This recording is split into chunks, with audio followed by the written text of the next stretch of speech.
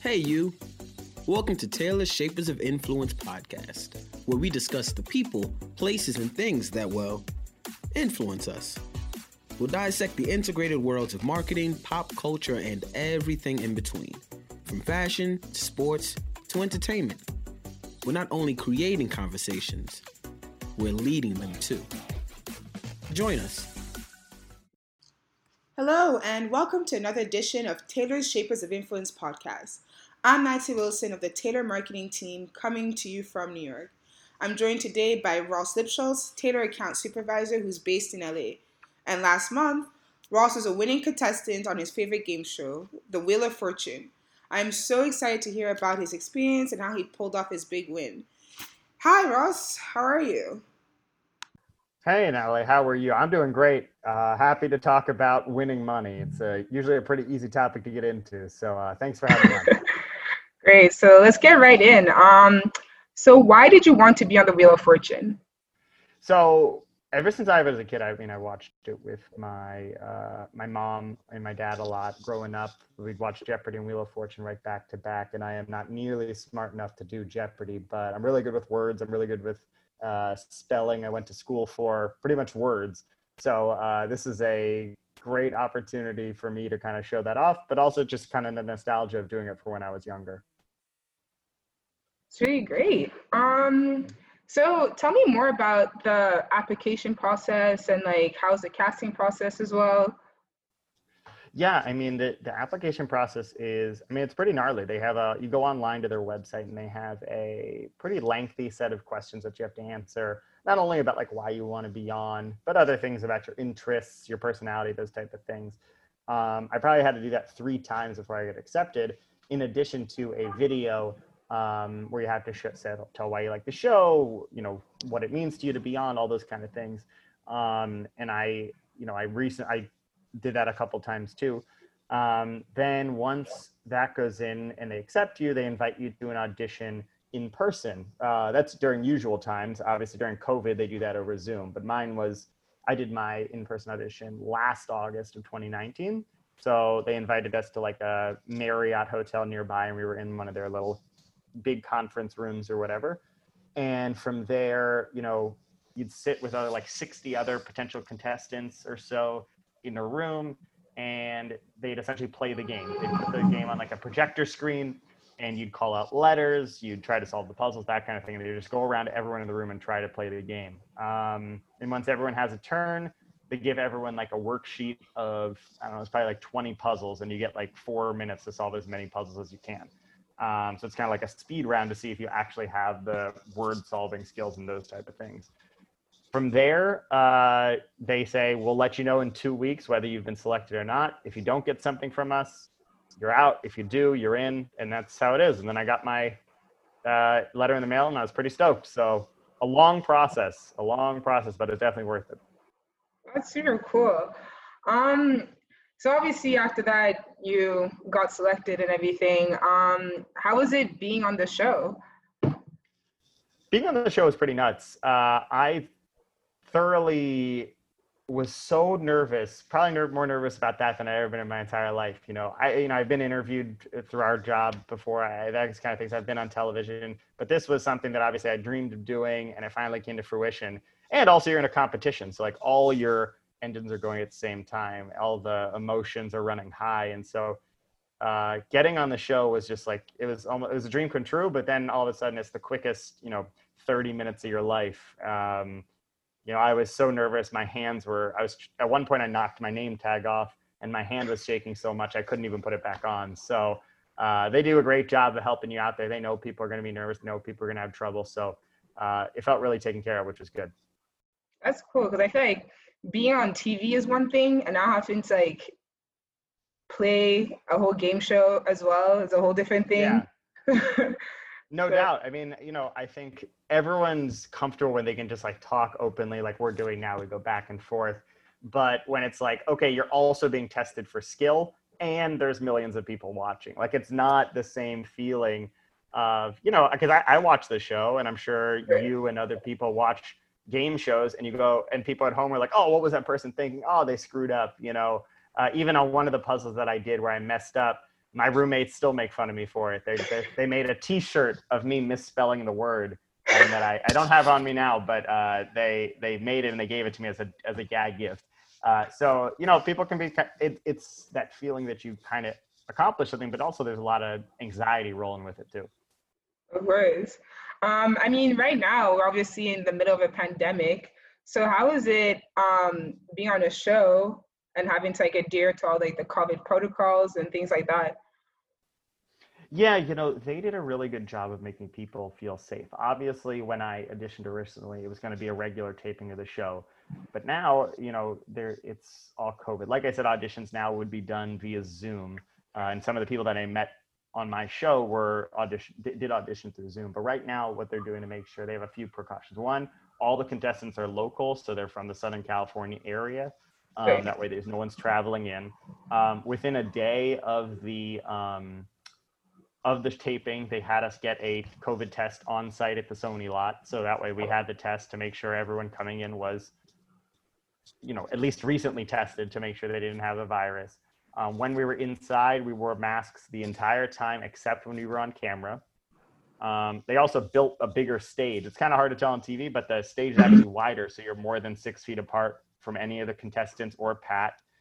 They have different blocking, things like that. They also, so no two people touch the wheel. Instead of spinning it with your hand, they gave you these little, on like bike handlebars, they have those little plastic knobs. You'd stick that on the post and spin it around. So you're really not making much contact with anybody. And then there's no crowd. So the only people in there are the staff and the 15 contestants for the 5 shows they film. So there's not many people sitting around. Everyone's spaced out. It does feel pretty safe as far as an indoor activity goes. So. Wow. I mean, that's really interesting, especially with the whole little handles and stuff. You don't think about how much you have to think about while you're having to adhere to all these COVID protocols and things like that. So. Yeah, you don't. I mean, it's funny because even as we go through our lives now, we don't think about all the things we touch, all the surfaces we touch, even just the general activities. I mean, if you go through your own day, I'm sure there's plenty of things you don't think about, but they had a protocol for every single little thing. And I appreciated that because, we're there for the whole day. And then what they say about the virus is that that exposure over time is really the way that you can transfer the virus or receive the virus. So it was nice that they really considered all of those things. If you wanted to take a snack or get a snack, you had to go outside to eat it. So then you could take your mask off. But otherwise, masks were always on. It wasn't like an option. If you wanted to be on the show, you had to have the mask. So, and they provided us with a lot of that stuff. They gave us all hand sanitizer, masks, sanitation wipes, anything you needed, they had. So it was pretty good. That's really good. So you obviously won. Which is great. Did you have any tips or game strategies that you went by? Yeah, so I've always been a very numbers heavy person. I really like doing analysis and strategy and different things for any game that I play, let alone one you're going to play in front of a lot of people. But because you only have between each action you take in the game, whether it's spinning, picking up a letter in the puzzle, buying a vowel or solving, you'll only get 5 seconds. There's not a ton you can do in the middle to tweak strategy and things like that. So coming in, one of the things that I really studied a lot of, I studied a lot of the best the letters that show up the most in puzzles. So for example, they have an acronym that's EAT irons, EAT IRONS. That's the order that the letters appear most often in any given puzzle. Yeah, exactly. And so it's something that a lot of people don't think of, but they statistically track how often they show up. So if you don't know a letter, you're best off to pick them up in the statistical order that they appear. Now it goes on after obviously EAT irons, there's more letters in the puzzle. And I had a general concept of what those numbers were, but that first stuff really helps you in the early game as you're trying to get more hints into it. And then, as you see a T and a blank and an E, an H goes in the middle. Or if you see a I and a blank and a G, an N goes in the middle. There's certain things like that you can kind of figure out. And then same thing for the final puzzle. I mean, I knew which letters showed up the most often, and the 4 letters I guessed were the 4 most common letters to show up in final puzzles. And they happened to all be in there. I got lucky, but it's all about following the strategy. There are other things online, some people that I read, they try to measure how heavy they should spin the wheel. I thought that was ridiculous. That's so insane. I mean, you have to be a perfect robot to get that every time. I never did that kind of stuff. But, I think there's other puzzles, like if it's a what are you doing puzzle, there's always an ing word. If it's, people, there's an S at the end because it's plural. Like you just have to remember all the little tips and it kind of comes together. Right. So, I mean, are these mostly tips and strategies that you found online, or there's some things that you managed to pick up as you're watching it all the time? Some of the tips they give you while you're there, because they want people to actually look good when they're on show, right? Like they want you guessing Z with your first letter and just getting passed over. Like they want people to look decent on TV and actually show up. But like for example, one tip that they gave that I actually thought was fairly bad was they were like, if you don't know what a word is, or if you don't know what the whole puzzle is or anything like that, you should go through all the letters and see until you find one that fits and guess that. Since you only have 5 seconds, it's pretty quick.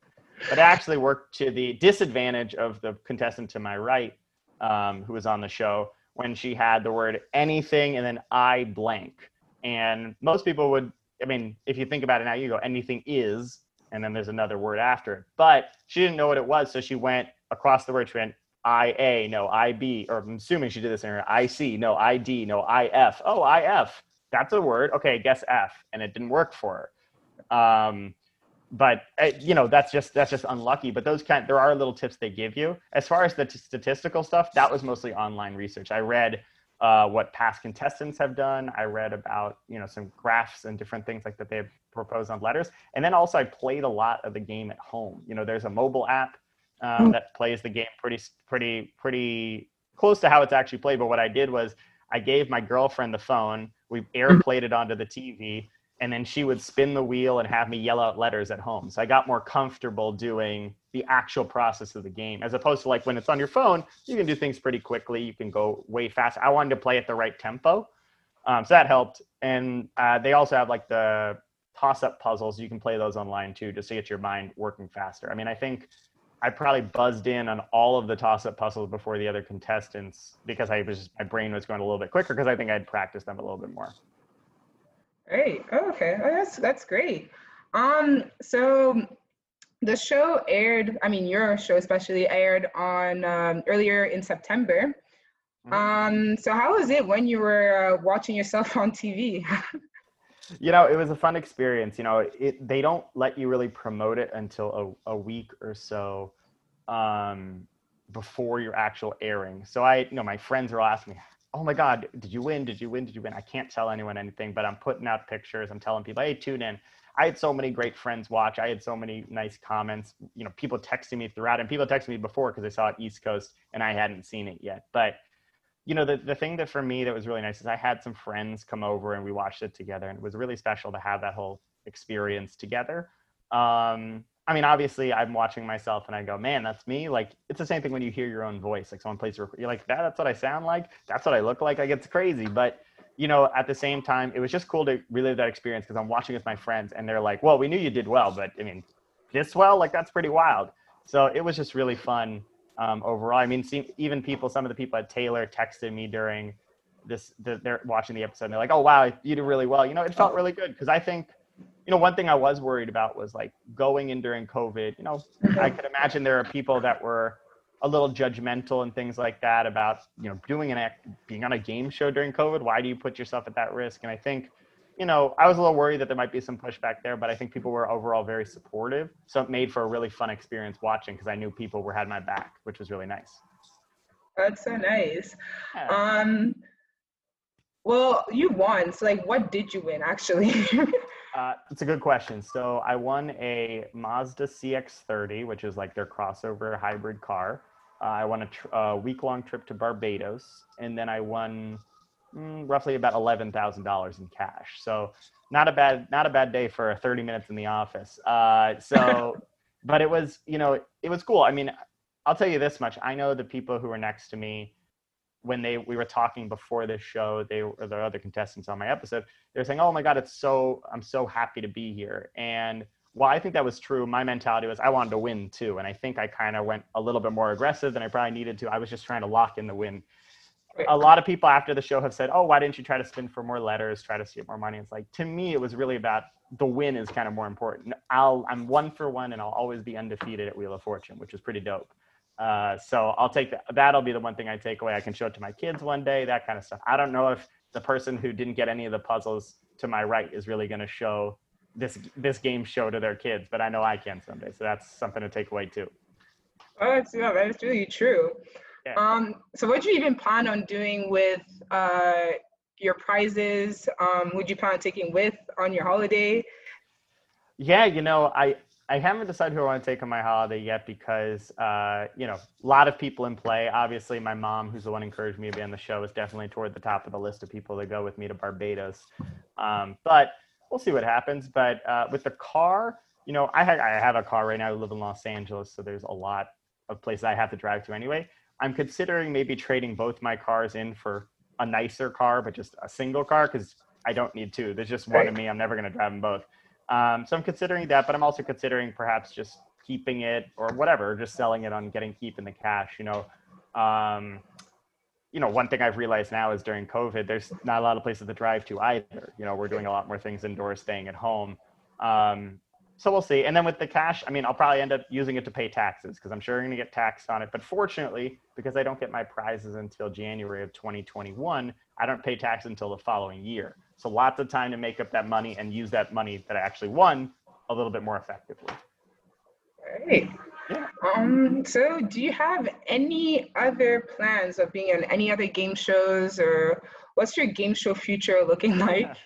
It's funny is that a lot of people afterwards like, oh, you're going to be on Jeopardy, you're going to try those kind of things. And I was just like, Wheel of Fortune to me was special because it's something that I do with my family and it meant a lot to me. But, I could see myself trying out for a different game show. If it was something to me, it has to be a bit more casual. Mm-hmm. I like that Wheel of Fortune kind of there's some randomness to it. There's some skill to it.